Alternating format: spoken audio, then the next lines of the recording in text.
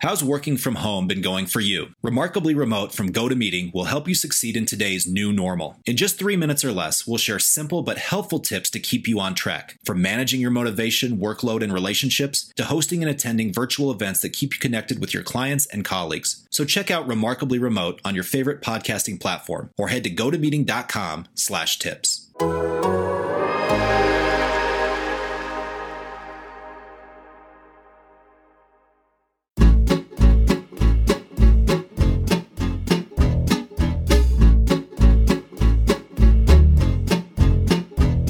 Hello and welcome to the Rainbow Skyline Podcast, one of the many great shows on the Athletic Podcast Network.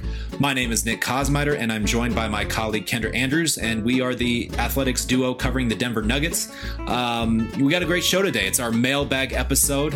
We got a lot of great questions from you, our Twitter followers, listeners, subscribers, the whole lot of you turned in some great questions. So we're going to have some fun with that.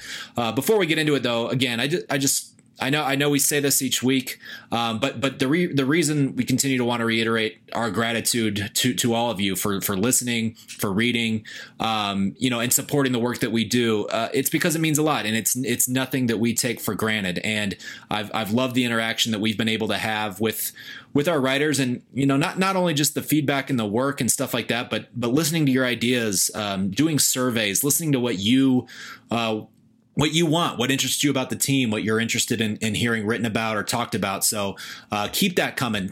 That dialogue is awesome. We appreciate it. That we view this as a community. And like I said, just really appreciate, everybody for continuing to be a part of this thing. And before we roll into it, we just wanted to kind of remind you guys of a feature that we have now. You can go to theathletic.com. You can find our podcast, and we have a comment section. So leave your thoughts in there. You can specifically talk about each different episode. Give us feedback there. We certainly look at all of that, and it's just another way that you can interact with us. Kendra, before we kind of get rolling, how you been?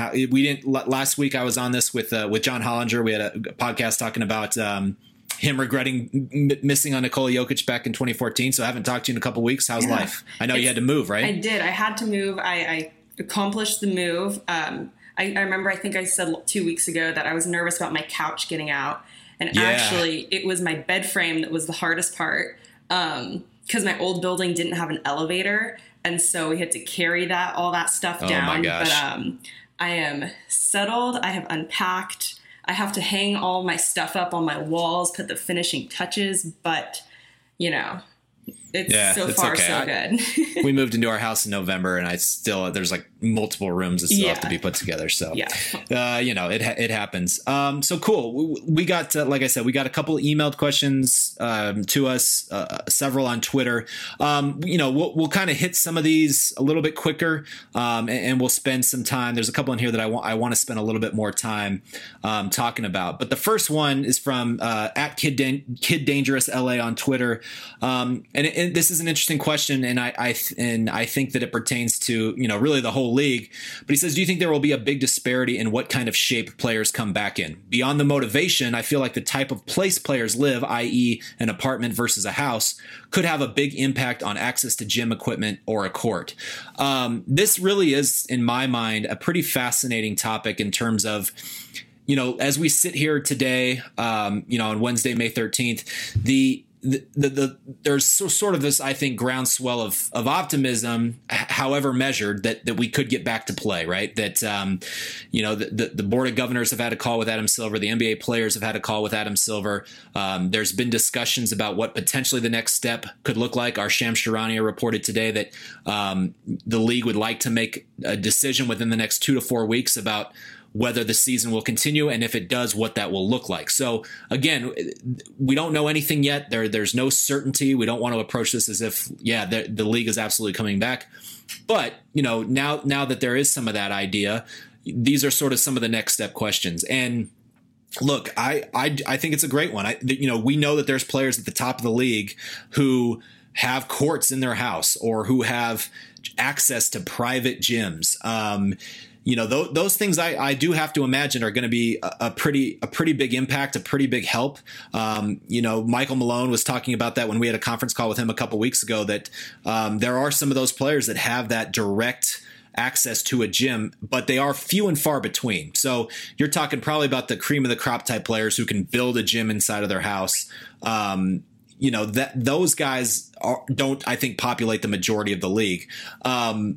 My thought on it, though, is that, look, there's going to be a training camp portion of this, right? Whether it's 2 weeks, 3 weeks, that's not a lot of time to get yourself back into shape, but it's something that I think all players are going to be, or all teams are going to be given once they finally ramp up, if that does indeed happen.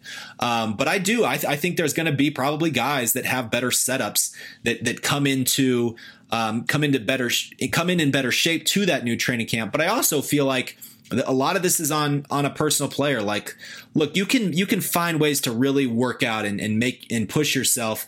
But the motivation, he says, beyond the motivation, places to live has an impact on it. But I think motivation personally is a big part of it. Like, how much did you keep yourself feeling like this could go at any time, we could play at any time, and how much did you allow that motivation to drive you?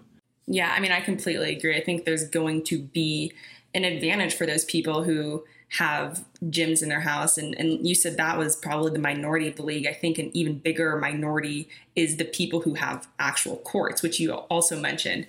But I agree that I think it would be pretty irresponsible if they just kind of said, hey, we're back, go play, go just throw your bodies around, bang each other up, or just get back to it. I think that they would have to kind of have some sort of easing back into the season, just as they do with training camp before the regular season starts. There's kind of a ramping up of things. So I think that there would be something similar.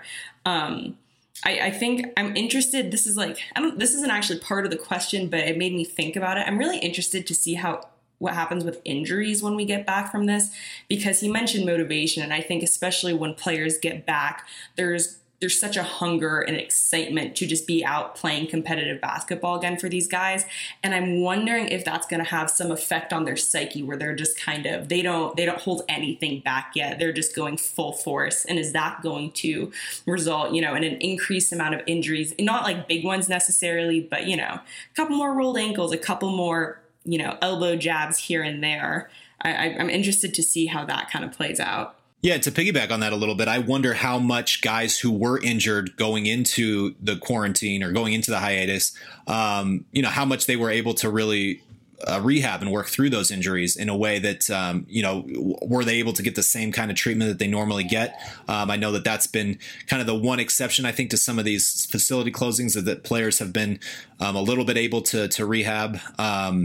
But I think, again, most of that stuff is going on remotely. And so what kind of effect does that have? Obviously, the Nuggets didn't have any significant injuries going into the hiatus, but there were guys dealing with different stuff. And it's been a couple months now. I'm curious of how guys were just sort of handling their injuries. Of course, rest being the number one thing that can help you out with a lot of that stuff. So that part of it, I would imagine the guys are going to come back to camp pretty healthy, if not perhaps a little bit out of shape, just because you cannot replicate an NBA game, and you certainly can't replicate it if you're not able to play 5-on-5, which I don't get the feeling most guys are. I do have some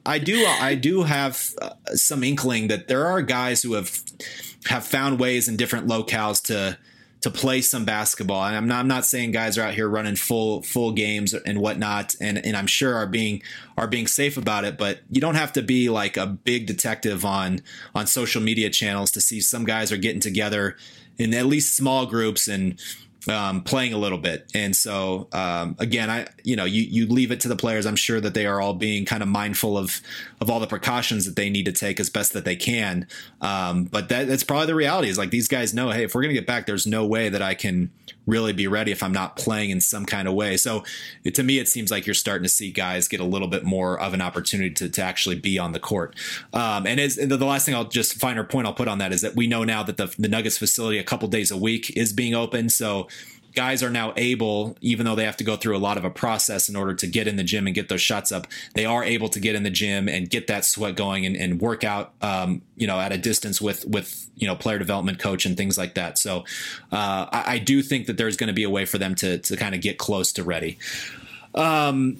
This question comes from Andy Jewett, our friend on Twitter. He says, do we have any idea of how the team members are feeling about having the best team this franchise has ever had only to be sidelined by quarantine? Are they mad, motivated, aware that they can't do anything about it, so they're accepting it and fine, scared that they're missing their window? That's a good question. I don't think this team has necessarily proven itself to be the best the franchise has ever had. Certainly the 2019 that made it to the Western Conference Finals was a really excellent team. Same could be said for the 1985 team that made it to the Western Conference Finals and probably would have had a really good shot at making it to the finals had Alex English not gotten hurt. But the more general point is well taken, that this is a team that has put itself in position to compete for big prizes, for trips to the conference finals, for potentially a trip to the NBA finals.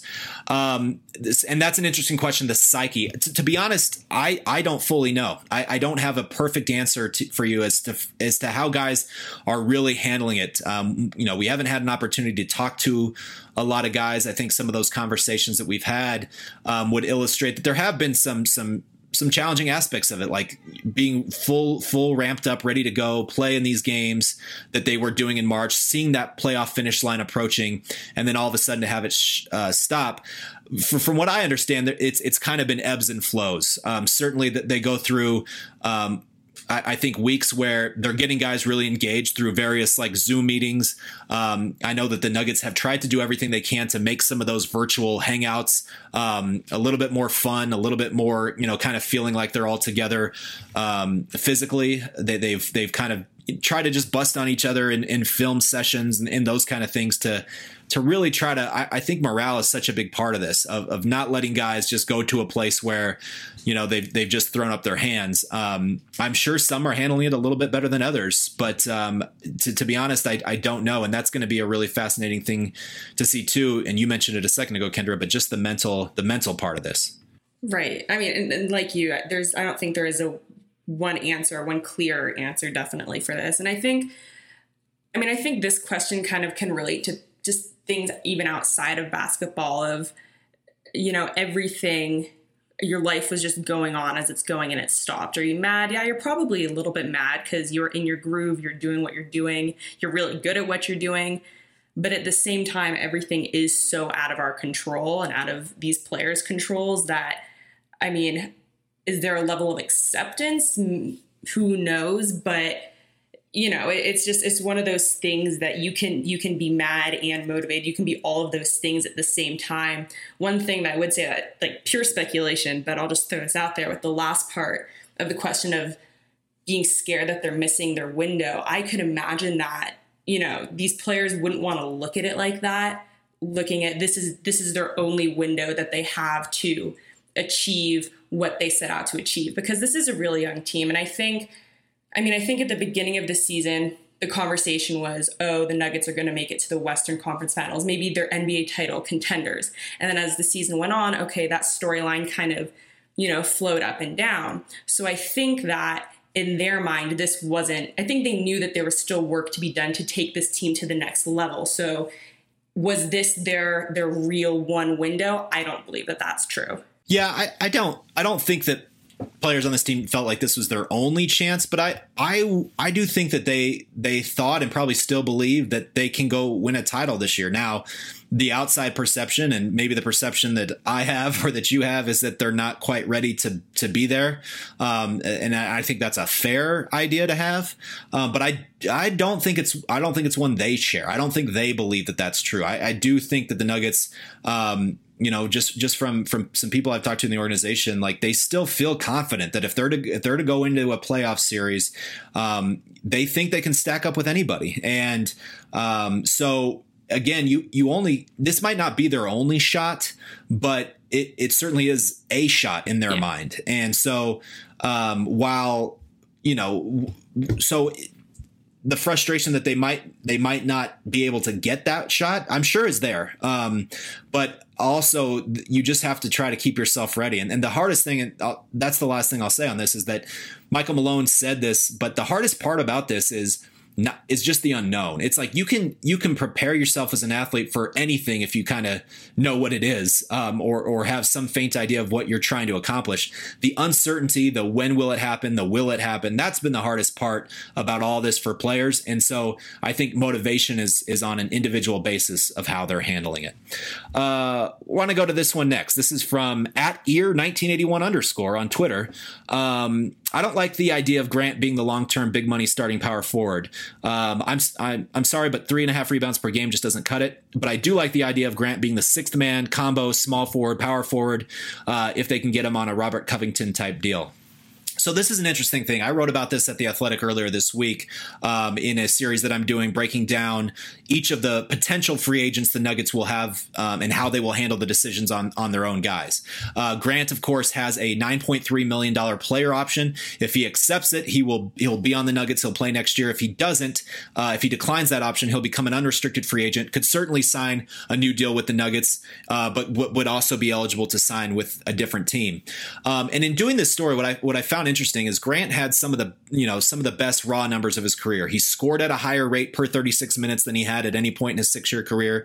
His 40.5% three-point shooting was the best of his career. So he, in a lot of ways, he fit really nicely, and he was able to contribute in big ways.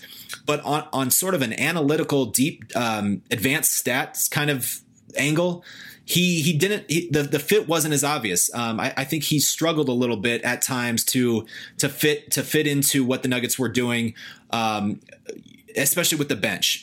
When that started the year, first 6 weeks or so, the Nuggets were having a hard time figuring out their best starting rotations. And I think there was some adjustment period for him, to be sure, to trying to figure out what his role was on that bench. Did he need to be a guy who kind of came in and tried to create some things, or was he better as just being that off ball guy, running the floor, cutting, spotting up, hitting 3-pointers? And I think it took him some time to really sort of figure that out. The one concerning thing that I have with Grant is in the rebounding. Look, that is, I think, an issue. It's a concern. It's one that Michael Malone has brought up a bunch of times. Part of the reason that Grant doesn't rebound as highly as say Paul Millsap is because he does spend some more time getting out on the perimeter and guarding guys there. And so that just, I think, lends itself to him not being as close to the basket when shots go up. But overall, you need your starting power forward to rebound the ball. And especially if guys are able to kind of try to put extra bodies on Nikola Jokic because they're not as concerned about, the power forward coming over from the weak side and really trying to dominate the glass that way. Grant has to improve in that area. I don't think there's any doubt about that. He needs to be a guy that goes and gets you 5 rebounds a game. And right now he's just not doing that. The other question that I have is, what kind of offense are the Nuggets going to play if Grant is the starting power forward? In my mind, if he's going to be their guy, they're going to have to speed up the way that they play. Because with Paul Millsap, one of the things that he does well and why he was such really good advanced stats-wise next to Nikola Jokic is when they were playing the pace that they're playing now, and say the pick and roll wasn't working between Jokic and Jamal Murray, he could be that safety outlet, the guy that, okay, let's dump the ball down to Paul, and we certainly trust him to create on the low block, or create, with a pump fake, and just kind of his array of old man moves, so to speak, or YMCA moves to put it in a different way. He, in my mind, gave them that element. And that's not necessarily Grant's strengths. If they're going to fully commit to Grant being the starting power forward, in my mind, they're going to have to alter at least a little bit the way that they play. Right. And I think with that kind of comes the question, is that something that they're going to want to do? Is that going to, because their offense is so centralized around Nikola Jokic, is changing the way that they play? If they speed it up, is it going to throw, is it the equilibrium that they have in that starting lineup and the way that they play around Nikola, is that going to kind of start to shift and change? And what are the, I don't want to say repercussions because it feels like a very strong word to use when talking about this, but, just kind of what other effects does that have on the other people in that starting lineup? Yeah. And I also think that the question would be, if they bring Paul Millsap back next year, if they can get him on like, say, a 1 or 2 year deal, kind of on a deal that works best for both sides, right? Like, he's not going to make $30 million next year. Can you find a number that works for both sides? And if you do, is he still better as a starter? Is he still better in the starting lineup? And then you have Grant, playing the 4, the 3. Really, he could play your backup center role. We saw when Mason Plumlee got hurt that he was, I thought, pretty good in that role, and it might be worth a consideration for the Nuggets to just try to play smaller overall, and that would obviously give Grant all the minutes that he would want, playing all those different positions, even if he was coming off the bench. So that's another thing that I'm curious about when the offseason eventually does hit, as to how they'll handle that. Okay, next question comes from Mario Janetpour on Twitter. He says, any update on the Comcast TV situation? We'll kind of just go through this. I'll just kind of go through this real quick. There is no real new news in the Altitude standoff with Comcast. Obviously, Comcast has filed an antitrust lawsuit against Comcast. They filed that back in November, kind of alleging that Comcast is trying to create this monopoly that would eventually drive Altitude TV and others like it out of business. So right now that court battle is ongoing.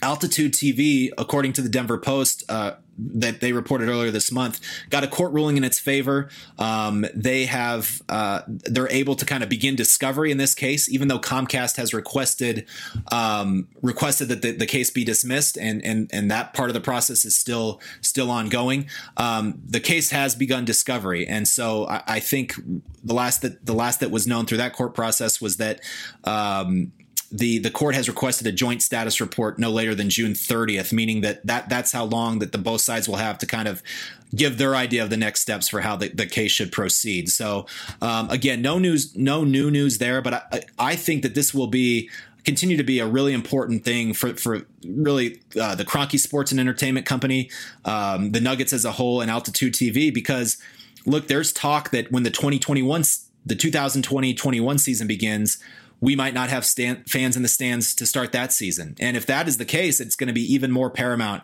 that fans are able to see their teams on TV. And if Altitude TV can't come to an agreement with Comcast and that whole thing, that's just going to be a really difficult situation to be in, considering the fans can't even go to the stadium to watch the game and then would have trouble watching it on TV as well.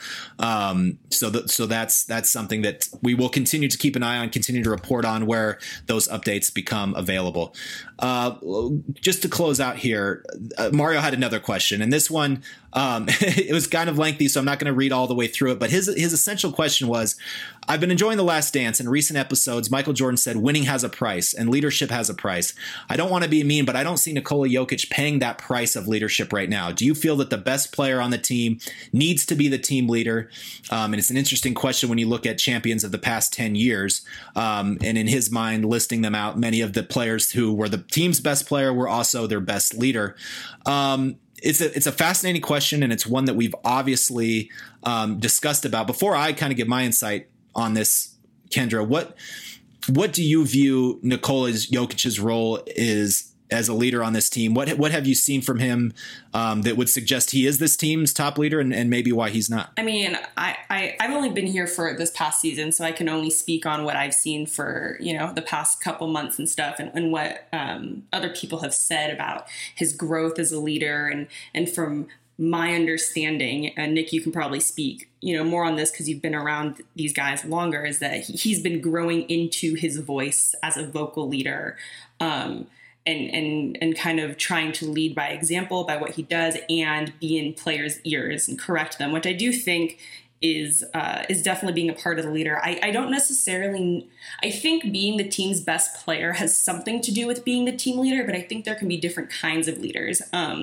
One of the examples that Mario gave in his list of, the past 10 years and who was the leader and their best player. And I grew up in Oakland, so I have watched a lot of the Warriors. And one of the examples he gives was Stephen Curry being the leader and the best player. And one of the things about that 2015 Warriors championship team is, Stephen Curry was the leader, but they also had a guy like Draymond Green, who they kind of called the heart and the soul of the team. So while he wasn't their best player and a leader in that sense, he was a leader in a different way. So I think there can be a multifaceted leaderness of teams. I know that after the Nuggets lost that game I think it was the game against the Clippers that they lost, it was Will Barton who was kind of that heart and soul speaking to the guys, giving him that type of talk in the locker room afterwards. And I think that is a huge part of being a leader. Do you need to be the best player to be able to have that voice and to be able to get that respect from your teammates? No, you don't have to. But I also think if you are the best player, you do need to be willing to be vocal. They will look to you to correct guys who maybe make a mistake, especially the younger guys if you've been around a little bit longer. So with that being said, I mean, I think Nikola Jokic, from what I understand, probably has done some of that. But do I think he's like the most vocal, outspoken, rah-rah kind of leader? I just don't think that's his personality. Yeah, and it's a great point. And I also think one of the things about this, the Last Dance documentary and the end of episode 7, I thought, laid it out so well, is that, look, Michael Jordan, you can't really compare either as a player or his leadership style to anybody else, because you saw it at the end, like the price is one that it almost seems like he's still grappling with whether it's one he should have paid, right? Like you have the 6 rings and nobody can ever take that away from you. But, not everybody is cut that way. Very few are. Kobe Bryant, it was sort of notoriously the same way with some of his teammates and riding him that same way. But you go down the list of these guys who have been the quote best player and best leader. I think that there's different. Like you said, that's a great example with Draymond Green. There's multiple people who led that Warriors team. And I think you need to have multiple leaders because you can't hear the same voice all the time. With the Bulls, like there was no, like it was Jordan, that was it. Like, and it worked for them in that situation. But I don't think that there's just one way to do it. Like for example here, Kawhi Leonard was the best player, obviously, on the Raptors. Was he always the guy speaking up or being the vocal presence? I don't think that's the way that he chose to lead all the time. To your point about Jokic, he has taken big strides in terms of his leadership ability. We saw it a lot more this year. He actually spoke up a few times in the locker room, picked his moments in which he thought that things needed to be said and that people needed to hear it specifically from him. That really hadn't happened in his career at all before. So we saw a couple of those instances. You saw a lot more time on the actual court where you saw him directing guys into places where they should be, or really just trying to put an arm around a guy's shoulder and give him some direction. We hadn't seen a lot of that before, and that started to become a pretty regular thing this year. I remember the Utah game, the big Nuggets win in which they only had 7 players. Vlatko Čančar, got an end of the bench player, a rookie, has hardly had any time on the NBA floor. He was pressed into pretty significant action in that game. And I just remember watching Nicole on almost every other trip down the floor, like helping Vlatko be in the right place or going up to him at a dead ball and giving him some advice or telling him, what they needed out of him. And so to say that Nicola's not willing to pay the price, I think is untrue. I think he's obviously doing it in his own way. He's a different cat. He's about as opposite of Michael Jordan as you can be. And so I just do not think that leadership can be wrapped up in one kind of box and you have to fit this mold or else you're not doing it. He's doing it in a different way. And so it helps when your best player takes a significant leadership role and does it probably, I would agree with you, in a vocal sense, in more often than not, but I don't think it has to be the case that way. Last question. This is from CJ Morgan on Twitter. This current Nuggets regime is known for, quote, not skipping steps. But is it necessary to skip a step or two when you have the chance? One example is trading for Bradley Beal last summer, potentially before his extension had kicked in. Now the Nuggets don't have as many assets this summer, and Gary Harris's stock may have dropped again. So to me, like, not skipping steps doesn't necessarily mean that you can't take a big swing when it's there. Sometimes that's part of the step, right? Is that you build yourself up in order to be able to make a big move. That's kind of why you take those quote unquote steps to begin with. Bradley Beal last summer, before there was kind of, I think, another season of the Wizards losing that probably has made him. Look, I can't speak for Bradley Beal, but a full season of more losing, there's probably certainly has to be a thought in his head now of potentially wanting to move. Again, he has never publicly requested a trade, never has said that he's looking to be elsewhere. But maybe that just wasn't there. The thing that was interesting when I talked to John Hollinger last week is he says, listen, fans can always go and say, hey, how come they didn't make this move or they should have made this move? Front offices know whether those moves were even available. So we say here they didn't trade for Bradley Beal last summer. That might have not ever been a possibility on the table, right? As much as that people have connected those dots and say, listen, here's a guy who would fit perfectly with what they need. He's on a team that's not very good. It probably has to gear toward rebuilding at a certain time. His contract, he only signed a 3-year extension. It's a manageable deal. So those like logical dots you could connect, but the reality might have been there just might not have been a deal to be had. Maybe Wizards didn't like what the Nuggets were willing to give up. Maybe they were dead set on not even thinking about trading him at the time, which is what Tommy Shepard said. He said, hey, if we're rebuilding a team, like why wouldn't he be the first guy that we want on board rebuilding it? He's in his mid-20s, fantastic player. So again, we don't even know if Bradley Beal's truly available. All that being said, I think taking steps and doing things with a process, which is what the Nuggets have prided themselves on doing since 2013 when Tim Connelly took over the front office, is not what they like to say is not mortgaging the future to try to take a big swing right now. I do think what the plateau that the Nuggets have reached right now, or the step that they've stepped onto, is that they're right there. They're at a really competitive level where they can contend with just about anybody in the Western Conference. But now this is the hardest step to take, is the one that's next.